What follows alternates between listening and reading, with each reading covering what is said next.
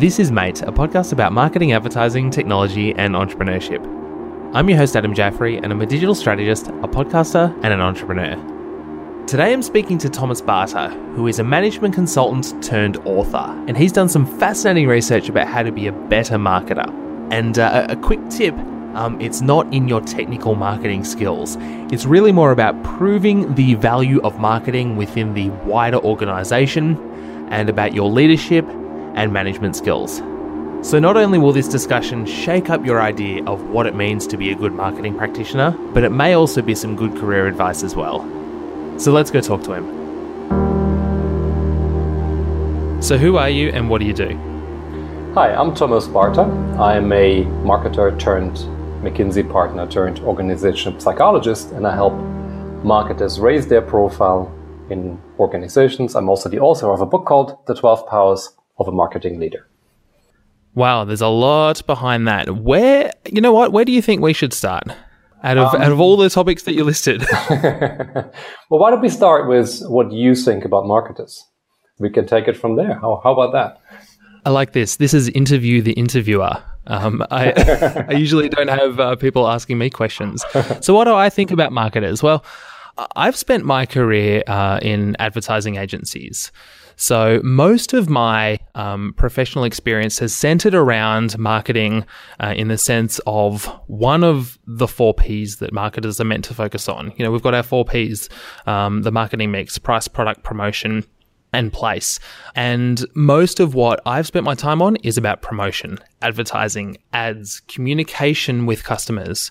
And then more recently in my experience, I've spent time working in digital strategy, and that's more of a partnership role with senior marketers within organizations, trying to help them understand their customers better and understand their channels better, and then helping them to make better marketing decisions. Now, since starting this podcast many months ago, I think I've learned a lot about marketing from the amazing people that I've had on, such as yourself, that there's a whole other field of marketing outside of what I've kind of learned. And I think that's also what your book talks about in a sense, and then how to kind of apply it and bring marketing's profile up within an organization. Would you agree with that summary?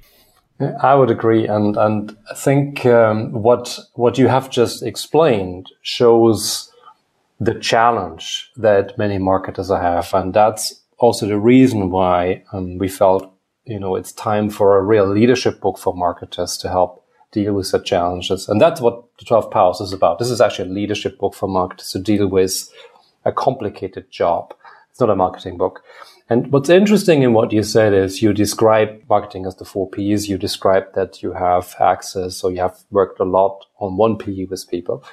I think the marketing role is challenging for a number of reasons, and that ambiguity you talked about is one of them. If you think about the marketing job, right? Every marketer typically faces a trust gap in their organizations. And the reason for this trust gap is pretty simple. Most of what marketers do is about the future. Future revenue, future customers, future this and future that.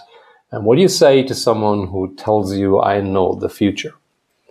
Right? You're skeptical. So you're skeptical. Fortune tellers. So, exactly. Because that's exactly right. And I think even if you're very credible as a marketer, the best thing you can become is the best and most credible fortune teller. And that's when you stand And in a way, unfortunately, marketing is being merged in a way in people's minds with sales. And people think of sales as kind of slimy people that try and persuade you to buy things that you don't actually need. So there's kind of those two interplays happening to create a bit of an icky kind of feeling about marketers. Well, first of all, we think about how companies operate, right? I mean, you invent a product and then you find a customer. And to find that customer, of course, you do need sales, but you do need people who create a desire for that product. And that's what marketers are centrally doing. Of course, it's a very linked role. The role is very linked with sales. The challenge that marketers are having, and that's the second gap we're facing, is a power gap. Because if you think about the 4 Ps, and a real, kind of proud marketer would think of themselves as someone that thinks about the product, the price, the place, and the promotion This has to be very linked with sales. The reality, however, is that because of the reporting lines, marketers may want to think about the 4 Ps, but very rarely they're calling all the shots. So it's very linked with sales, it's very linked with innovation, it's very linked with finance, it's very linked with many roles, although the marketers don't have the reporting lines. And that's another massive leadership challenge, because how do you influence the 4 Ps if you're not having a reporting power? Yeah, and I've noticed this happen in organizations that I've worked with. There's, I guess what you're saying is there's many marketing tasks or functions or responsibilities that are performed by people that don't work within the marketing role or within the marketing, vertical. There's operations and all these kinds of things. And that's actually a really big challenge for marketers. And that's kind of, like you were saying before, the second thing that's kind of impacting this challenge that marketers have within organizations. Yeah, and you're right. But I'd say that's the reality of the job. And I think what we need to do is just accept this and say, right, that's the reality. That's why as a marketer, it's not good enough to just know how to do marketing.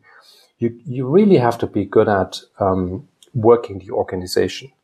Yeah? You have to be good at 2 things. One is understanding customers and their needs, but also understanding the organization and the organization's needs, and then be able to play on both sides.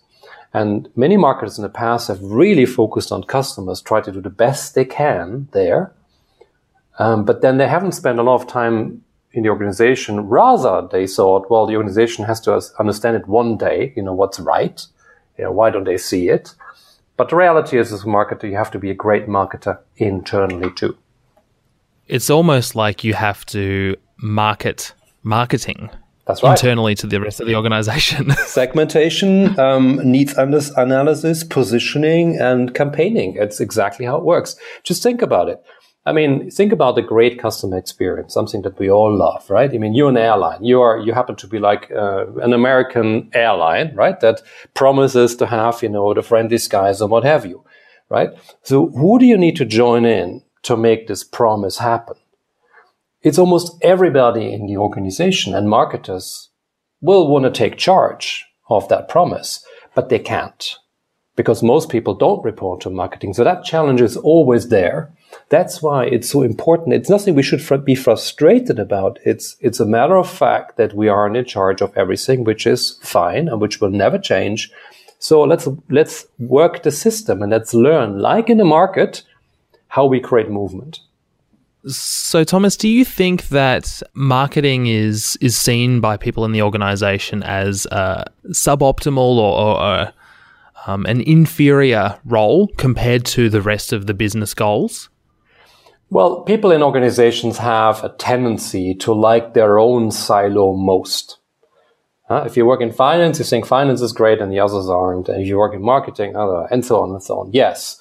In that sense, of course, there is always a bit of a challenge to the marketing organization. I'd say the reputation of marketing correlates very strongly with marketing's influence on revenue. Give you an example. We have this funny trend right now that people are replacing chief marketing officers with chief growth officers. Coke just did this, by the way. And you think about this just for a moment. You're replacing a chief marketing officer with a chief growth officer. It's like replacing a DJ with a dance floor filler, right? It's every DJ's job to fill the dance floor. It's every marketer's job to generate growth, profitable growth and revenue. Marketers who are seen to creating growth and revenue have a much stronger reputation in companies than marketers who just worry about marketing and are not seen as driving revenue. Unfortunately, almost half of marketers are not seen as driving revenue, and those are the ones who have a significant reputational challenge. And Thomas, that actually reminds me of something that you mentioned in the book. There's a difference between you talk about how marketers need to differentiate themselves internally around whether they're seen as revenue or whether they're seen as a cost within the organization. Can you kind of explore that idea a little bit more? There's a simple equation here. Just imagine you are the average, CEO next door. Right? What's on your mind, typically, right? It will be revenue, it will be cost, and it will be, say, organizational and some long-term strategic questions. If as a marketer you're not seen as revenue, what are you then? Well, you're automatically cost. Yep. And what do you do with cost if you are a smart CEO, right? You try to contain it or reduce it. So you have absolutely no choice as a marketer than to be seen as associated with growth and revenue. Because if you're not, your cost and you are disposable. In a way, right, it depends on your budgets depend on the mood of the day. And you can't let that happen. That's why it's so important as a marketer to associate yourself with revenue, which, by the way, every marketer can, because even if you create the most distant brand awareness campaigns, and we can debate whether they are useful or not, but even those, in reality, at one point down the funnel, will create a sale if they're effective. So yes, there is that association. You just got to make it clear. So I guess that brings me to one of the first major topics that I wanted to cover in this discussion. How does one be an effective marketer? And that's a big question. That's a really big question based on all the preface that we've just kind of worked ourselves up to. Yeah. But based on all of these challenges that we've discussed, and I just want to leave you on that cliffhanger, how do we be an effective marketer under those circumstances? So first of all, I assume you start or you work in marketing because you like it. And that's an important first condition. This is a job which you can only do if you have a passion for it, because it will be challenging, it will be complicated, there will be difficult times. So you got to like this. Number one, which most marketers, by the way, fulfill. Number two, you need to realize what marketing actually is. The marketing concept, if you think about it, is to serve customers profitably better than other competitors do. That's what marketing ultimately is supposed to do. It's a definition by London Business School professor Paddy Barwise, which I believe has a lot of truth. Serving customers profitably better than competition. You need to realize that that's your job. Now, what does that exactly mean? Because then it comes to the question of leadership. So this means you have two jobs. One is you got to understand customers and serve them. You also got to understand the company and serve it, because if you don't, you can't serve customers profitably better than others and not just in a sustainable way. So if you think about two circles, and we talk about this in the book, the left circle is, say, the customer needs. The right circle has the company needs. And if you push them together, the place where they overlap, that's the value creation zone. That's the space where you as the marketer need to operate. So marketing leadership and success in marketing is all about people's ability to serve customers and the company, to enlarge the overlap between the needs of two sides. That's the overarching principle. And marketers who focus on this value creation zone, who think hard about how to make this happen, those are the ones that succeed. You took the words right out of my mouth. I was gonna talk about serving not only customers but servicing the company, because that's a really central idea to the book. Mm-hmm. And I think that's one that a lot of marketers tend to overlook. You spoke early on in this discussion about this book being it's not a marketing book, it's a leadership book. Learning to lead a marketing function within a company is more about learning how to create value within that company with the C-suite than it is about trying to develop better campaigns and do a better ad and a whatever. So how do you do that? You're right. I mean, this is the point, right? I mean, I grew up as a marketer. I did Kleenex products, and I led Kimberly Clark's Kleenex household division in Europe. And at the time, my focus was entirely on campaigns and on marketing. I wanted to grow share, and I was frustrated with the organization because I didn't realize at the time that I had a whole different job internally, which is convince people. At this time, I was just more thinking they're not getting it, right? What I didn't think is that I had to do this. So this realization is important now. This is actually getting tougher. And here's the paradox. This is getting harder today, because think about what's currently happening. Because there is a third gap. I talked about the trust gap and the power gap. There is a skills gap. Most marketers today, they wake up in the morning and they get very nervous about, oh my God, there's a new digital tool, there's a new digital skill, there's a new digital this and that, right? There are thousands of digital solutions. So everybody is going crazy right now trying to learn them all. And through this, digging deeper and deeper and deeper and deeper and deeper. Focusing even less on the company because we're also stressed out to get the marketing technology right. While what it would take at the moment is to actually step out of this hamster wheel and say, hey, you know, what is my situation here? What do we need to do with customers? What's important for the company? Digital, which should help us, is currently preventing marketers from taking a larger perspective in their companies. So making it, say, even harder to focus on what matters, and we can come on to what matters in a second. But I'm saying that's another complication a lot of marketers are currently facing, not having the time and the focus to think internally. Or perhaps even the training. You know, early on in your career, you're taught about campaigns and growing share and about ads, really. It's about executional tactics. Or maybe as you kind of get into mid-management, you start thinking about strategy, marketing strategy, where the brand is going to go and should you do this line extension or this one or that kind of thing. But I think one of the central ideas of this book is that being a marketing leader, and we're talking about chief marketing officer, you know, that in the C-suite of an organization and working with the head of finance and the CEO and, you know, those kinds of roles, it actually requires a very different skill set to everything you've learned up until that point. That's exactly right. And by the way, this starts way earlier. This starts even if you join as a trainee in marketing, right? If, again, all you do is think about campaigns, you will hit walls much faster than people who think about the company and the campaign side of things. But you're right. I mean, and why don't we start exactly with the C-suite? Because one of the very important skills you need to have as a marketer is to mobilize upwards, as we call it. Let me explain this for a moment. When people think about leadership, most people think about leading teams. You know, how do I hire people and get the right people and motivate them and da-da-da-da-da. But in fact, marketing leadership is, to a large part, leading people that don't report to you, which is your boss and your peers.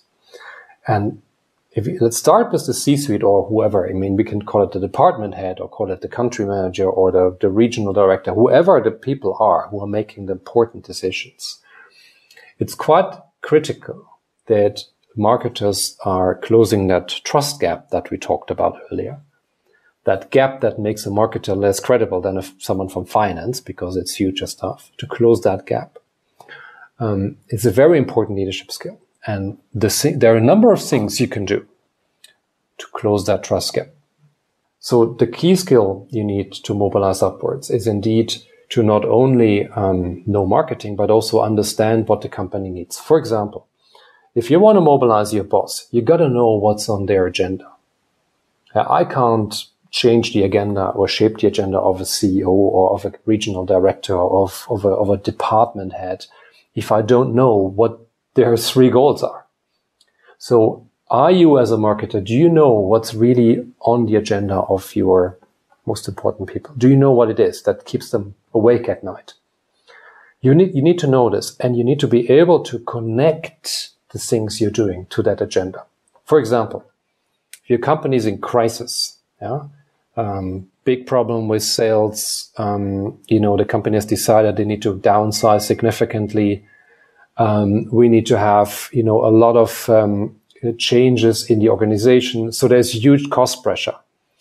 If this is happening and you come with some segmentation projects, well, people will think you're crazy. But if in this situation you say, hey, we looked at this as well, and here are some things we can actually do to be more effective and efficient, that's when you're talking. So the first skill is that you need to have is to combine what you need is important in the market with what's important for your senior people. And that's the first step for you to close the trust gap. And there are a few more, but let me pause here for a second. I love it. That is kind of tying back to what we were saying before about marketing within the organization. And in a way, I'm just kind of thinking about how the way to represent this, I guess, is if you think about your stakeholders, you know, the CEO or the whoever, head of a department, and think about their needs. You know, the way we think about customer needs, think about their needs, because it's our customers are not our only stakeholders, and we need to, in terms of building that value creation zone, that overlapping part of the concentric circles in the Venn diagram that we love Venn diagrams in marketing. But if we start to push those circles together and start to create a bigger, I guess, ellipse shape in the middle, that really relies on us understanding other people within the organization and other people's intentions and motives and fears and all of their kind of everything that's motivating them. Exactly. And I think when you push this thought further, one of the things that works very well in organizations is numbers. I mean, it's very clear, right? The CEO, the CFO, everybody has numbers. Now you have numbers too as a marketer. The question is, do they want to see them? So it's crucial that you as a marketer find the right numbers that you show upwards to be relevant.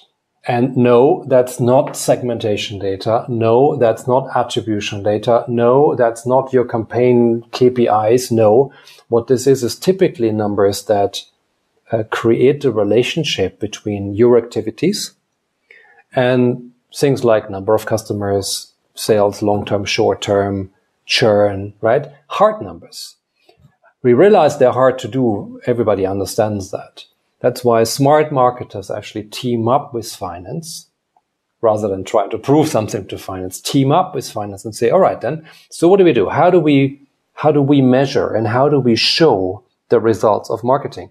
Jim Farley, when he took the helm at Ford as a CMO, he did just that. They were in crisis, had no money for marketing. He created with finance a model on how marketing works and basically did a big tour and explaining it to everybody. And that's when people churned out money for advertising because they finally understood what it did. So it's your job as a marketer to create that relationship and do it with finance. The other thing you want to do is you got to watch your language. I recently worked with a CMO and who I mentor on his way. He wants to become a CEO. And I took one of his very early charts, which he presented at a board meeting. And I was talking about the marketing priorities. And it had on segmentation. So they wanted to add millennials as a segmentation dimension. It had more increasing the amount of programmatic marketing across our channels. And I'm quoting the CEO here who said, whatever the fuck that means. And it had a few other things. And that by all marketing speak. And I spoke to that CEO in the process of my mentorship arrangement. And he said, when I saw this chart from one of my highest paid members of the team, I was losing my will to live. Because how on earth would any of that marketing bullshit, as he called it, be relevant to what we're doing? I'm sure it is kind of relevant, but why do I have to do the translation job? And he's right.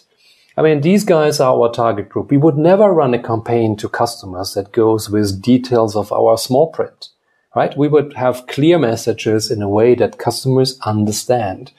The same we have to do in our organizations. We have to be clear. And sorry, someone from finance doesn't care about segmentation, and that's okay. So finding the language that is associating yourself with revenue, with growth, or with cost, or with customers is absolutely essential if you want to bridge that trust gap. So you're not saying that marketing is not important or segmentation is not important or any of those kinds of things that we're doing. It's just that the people that we work with and our peers and our bosses in senior leadership just don't really care about that stuff. No, and why should they?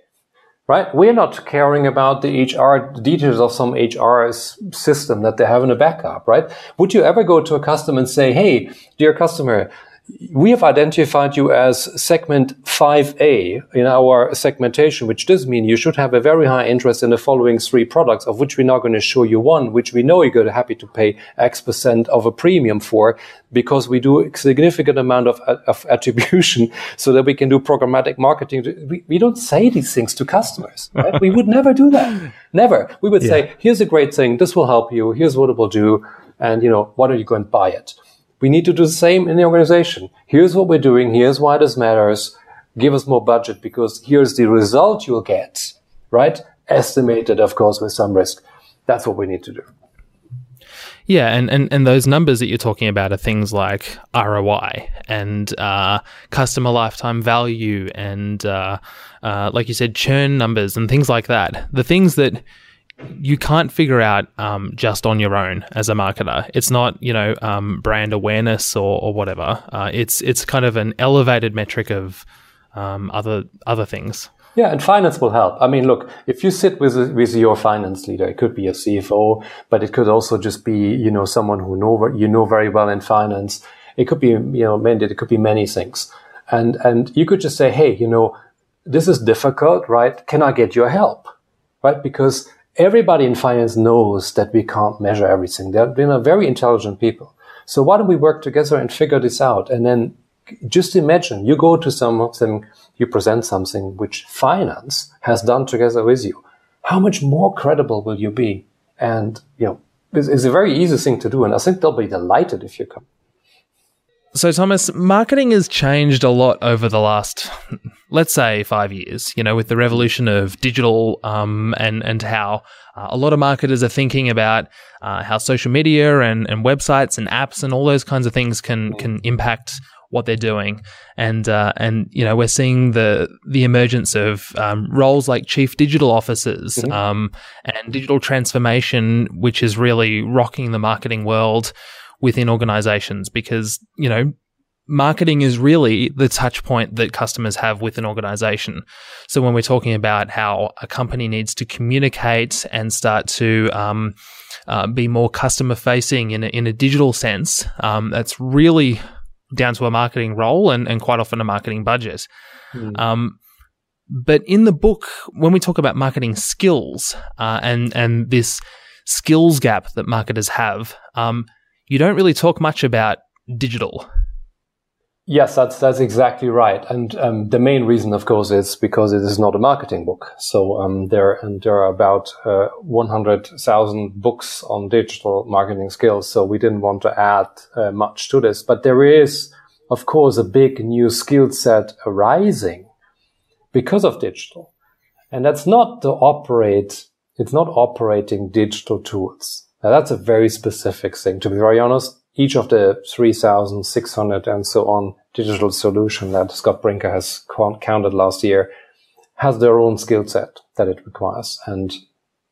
But there are 2 parts that are very important to this. The first one is digital more than ever requires strategic leadership by marketers.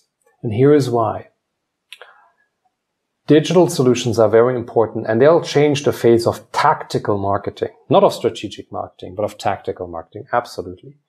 And there's a lot to learn, but it's impossible to learn all of that. So the key skill you need to have as a marketer is pick and choose and understand why you're picking something.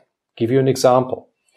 If you have a company that struggles to retain customers, right? If that's your biggest problem, you have lots of customers, they started to run away. You have a big churn issue. Yeah. When you zoom out and understand this, you would then look for digital tools that would help you fix or improve your churn situation. That's very different from a company that has the problem of reaching customers because we're totally new and nobody knows us. And there may be digital tools that are very, very effective in helping you do this. You need to pick the right ones. But to be able to do this, you first of all need to zoom out and strategically define what the most important priorities are that you have as a company. What will help the company most? Before you go to any digital conference and start shopping around for tools. Unfortunately, many marketers don't do that. They shop around for tools, get stuck, and then, of course, get very deep. So the trick is, it's almost zooming in and zooming out. You need to have a bird's eye perspective on what matters. And everybody can do this for their own company. What's the most important thing we can do now for our customers? Forget tools for a second. What is really key? And then be able to zoom in and pick a few very select tools and then go deep and understand them, because you can't just say, we're going to buy it and see what happens. You have to, of course, get deep. Yeah. But it's about zooming in and zooming out. That's the first skill. The second skill is getting the team balance right.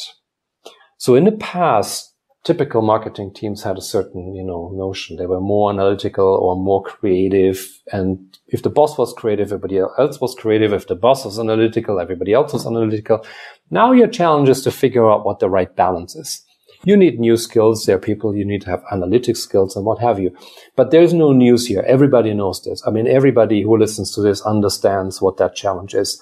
Your challenge as the leader is, are you able to step up, look back, take a big picture view and say, right, what are the most important decisions I need to make in my team and for my digital skills?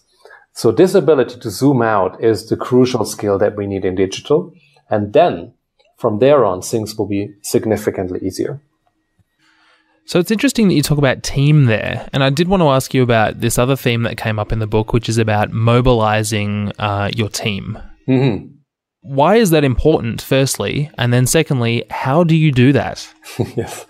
So, I mean, there are two teams you work with, right? One is the team that reports to you, and then there's everybody else. So why don't we start with the team that reports to you, so the people that directly report to you. So what we learned throughout the research, and we show in the 12 Powers of a Marketing Leader a lot of details on how the numbers came together, but we can prove that to lead a great team, you need to first of all have a team that has a great structure and direction. And I'll come to this in a second. There is a coaching element and there is performance management, and they all matter. The most important are performance management and the structure and the direction. So let me start there. I talked already about the skills mix, the balance between analytic and creative. What's very interesting is that what we found is that a lot of marketing teams are a bit off when it comes to the skills that they would need. And the interesting thing is, it will not be digital that I'm raising first. But if you think about what really matters for success in marketing, well, it's, of course, there is brand, there is promotion, there is distribution, there is price, there's product, all these things. Something, for example, that's really important is price. And very few marketing teams have a competence there. That's a huge skills gap. It's an analytic skills gap that many teams have. There is also digital, which currently is, of course, growing. Not yet that important. Actually, there are companies who don't have it and are still doing really well, but it will come, of course. So it's getting that focus right, getting the balance right, and that requires you to step back. We show great examples of the, Transferred for London leader, marketing leader, who basically came in and had a complete relook at the entire skill space and rebalanced the team and did a fabulous job doing this. But there also is alignment. When I meet a marketing team and I ask everybody to write on a white sheet of paper, what are your 3 priorities? Many times I get about 20 to 30 priorities for a small team. Yeah, it's a job of the marketing leader to make clear what everybody's fighting for. Hugely important. And also, I might add, that needs to align with what the company more broadly is trying to achieve. That's exactly right. I mean, how could the marketing team have different priorities from the company? That is per se not possible. I mean, it happens, but it shouldn't. If you think about the 2 circles, right? Customer and company needs, you got to be in a value creation zone, and that's what the priorities are. But everybody in the team needs to understand this. The problem is some leaders just say it once and then they hope everybody will remember. No, it's something you have to do day by day by day by day, again and again, to make sure everybody gets it. It's like a campaign, right, that you run. It's just not one ad you do. It requires more. Then there's performance management. Marketers are really good at being nice to their people, but I have to say, marketers have a reputation for letting things slip in the C-suite, rightly or wrongly. All right, it's not always fair, but it starts with marketers coming late to meetings, right? That diminishes your performance management brand to unrecoverable levels. Yeah, I just wrote for Marketing Week about why marketers are always late. And there is that thing, right? So there is that. I mean, are you seriously managing performance, your own performance and your team's performance? Do people know what matters? And do you celebrate if people are really doing outstanding work? And do you sometimes let people go if they're not? I mean, are there consequences? The biggest frustrations I have when I talk to marketing teams is to say, yeah, A, B, or C, they're not really working hard and they get away with it. It's really, really toxic for teams.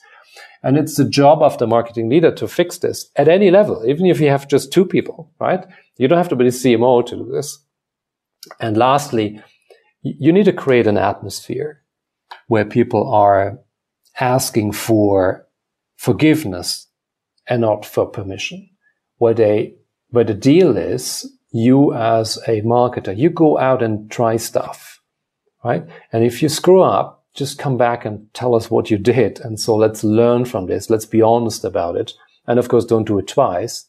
But what I ask you as a leader to do is to go out and try, rather than double check and triple check every single decision, except like for the really important ones.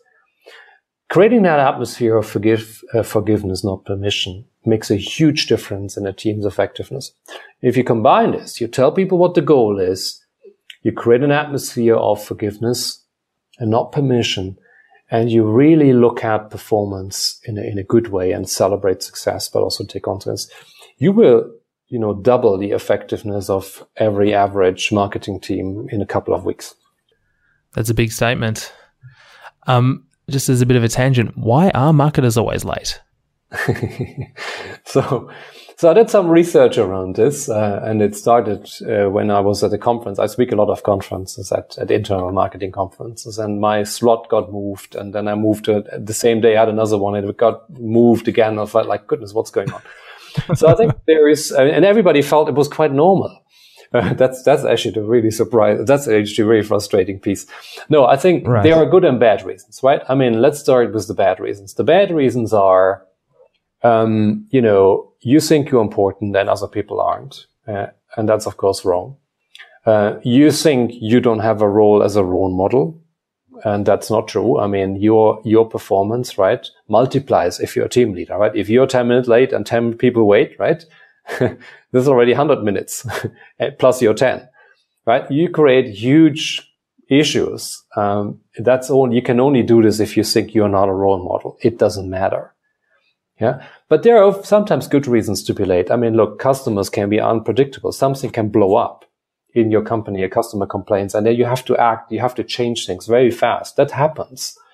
And there's another perhaps good reason. I mean, the beauty of being in marketing is that people are a little bit more open, a little bit more creative, a little bit more like holistic. But it also means you get very easily distracted. If there's something popping up that's interesting, it's very hard to disconnect yourself. So there is that beauty of, appreciating new things, but, they can distract you quite a lot. So I think there are good and bad reasons, but I'd say like this, as a marketing leader, if you want to be taken serious in your company, you're just not coming late. I mean, that's it, right? I mean, there's not more to add. That's probably good advice for anybody within an organization. Just respect other people. So very simple, right? So, Thomas, a lot of our discussion has kind of focused around how to, move from being a marketing practitioner or thinking about being a marketing practitioner, moving more towards being a marketing leader. And I guess that's in the title of the book. But I just wanted to kind of ask you, as we kind of wind this up, how do you transition to be more of a marketing leader? So this is about getting started and then learning. I mean, this is very simple. First of all, it is a mindset question. It is about realizing that your job is to not only market products in the market outside, but also to serve the company and to understand the customers, quote unquote, there and to do it right, which is not unusual, which is not odd, which is exactly part of your job. And it's right to be like this. So accepting that is the first step. I think the second one, and we've shown this in the 12 powers of a marketing leader, that many of the things we talk about are behaviors. This has nothing to do with your personality, how you're wired, or with some secretive skills. It's not. We could have improved that personality. plays a relatively small role. And we have very good evidence for this, supported by the data from INSEAD Business School. So it's a pretty solid statement we can make. It's about picking up these skills one by one. For example, okay, why don't you start mobilizing the agenda of your boss by just, looking at having a look, what's on their agenda, right? What is it? How could I connect my work? Why don't you talk with finance and say, okay, let's be honest, let's be serious. How do we do numbers? Yeah? Let's do it jointly. It is about, and we haven't spent a lot of time on this, but realizing that a lot of people don't report to you. So what's the story you tell? Everybody can think about a story of hope that they tell in the organization. How do I engage with my colleagues? Because they don't report to me, I have to convince them. So how do I meet them? How do I listen to their arguments? How do I take them on board and create something that's useful? How do I start movements? I mean, if we want to fill a dance floor at a party, you get on the dance floor and find followers. You can do the same in companies. You don't have to wait for your boss to tell everybody. The question is who follows you? Or leading your team, it's the thing. Stepping back, thinking about who are the people that I need, what are the tools we need before we go in detail. All the things that we talk about in the 12 parts of a marketing leader, most of them are not rocket science. In fact, they're actually reasonably simple things to do, but they do take training. They do take trial and error. So I would encourage marketers to first of all say, look, the reason I'm a marketer is because I love that job. I can pick up a few skills to help me do marketing internally better, which results into more standing, ideally more budgets, and also more impact for the company. Nothing to do with personality, is stuff I can learn. I love it. And that's great advice for people who are senior marketers, trying to kind of, I guess, better their leadership skills, but also for those who are at the start of their career and who are trying to figure out their way in this world of marketing and I guess realizing that they need to start to develop more leadership skills and people skills and internal skills rather than external tactics and campaigns and just pumping out ads. That's really sage advice. So Thomas, what's exciting you right now? Right now, it's my upcoming vacation, in all fairness. I'm off to Bhutan in 2 days, but also the fact that the 12 Powers of a Marketing Leader was actually recently sold out in Europe here. And so it's actually going well. So really getting the word out and my vacation. Congratulations. Thank you. It's I'm sure once you write a book, you go on the kind of publicity trail and you're doing interviews like this and kind of trying to get the word out and speaking at conferences and traveling and that kind of thing. It can be very exhausting. So I think you probably deserve a break. Well, I can do my hobby. So that's actually, isn't that nice? So I shouldn't complain. What's your hobby? Well, what I'm doing. So my work is my hobby. So that's why I've chosen it on purpose. I love marketing and marketers, so I can do what I like doing as a hobby for work. Mm-hmm. And who should I interview next? So I, of course, have a very strong recommendation at this point. And I strongly recommend Patrick Barwise. Patrick Barwise is not only my co-author, but he has been a chair of London Business School's marketing faculty for many years, was the chairman of which, the world's second largest consumer organizations. And he has a very straight message to marketers that's called Simply Better, which is he can prove that serving customers better, and even if it's a little bit better, is actually what really drives value in companies. It's extremely insightful and fun to listen to. Great. Well, thank you for the recommendation, and thanks for coming on the show. It was my pleasure, Adam, and thanks for having me. And all the very best to all the marketers who listen to this.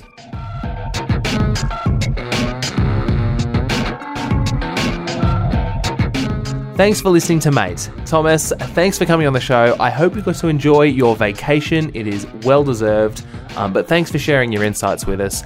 It was really, really fascinating.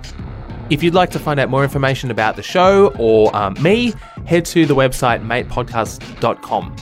Please follow the show on social media. I'm posting really interesting articles and tips and tricks on a daily basis. It's Mate Podcast on Facebook, Twitter, and LinkedIn. And of course, I ask this every week, but it would really make my day if you could leave a review on iTunes if you haven't already. This show was edited by Josh Armour from ArmourPod Productions. The Mate logo is by Courtney Carman, and the music is by Nine Inch Nails, used under a Creative Commons license. Mate Podcast is made with love and sleepless nights in my hometown, Melbourne, Australia. I am your host, Adam Jaffrey, and this was a Jaffrey product. Bye for now.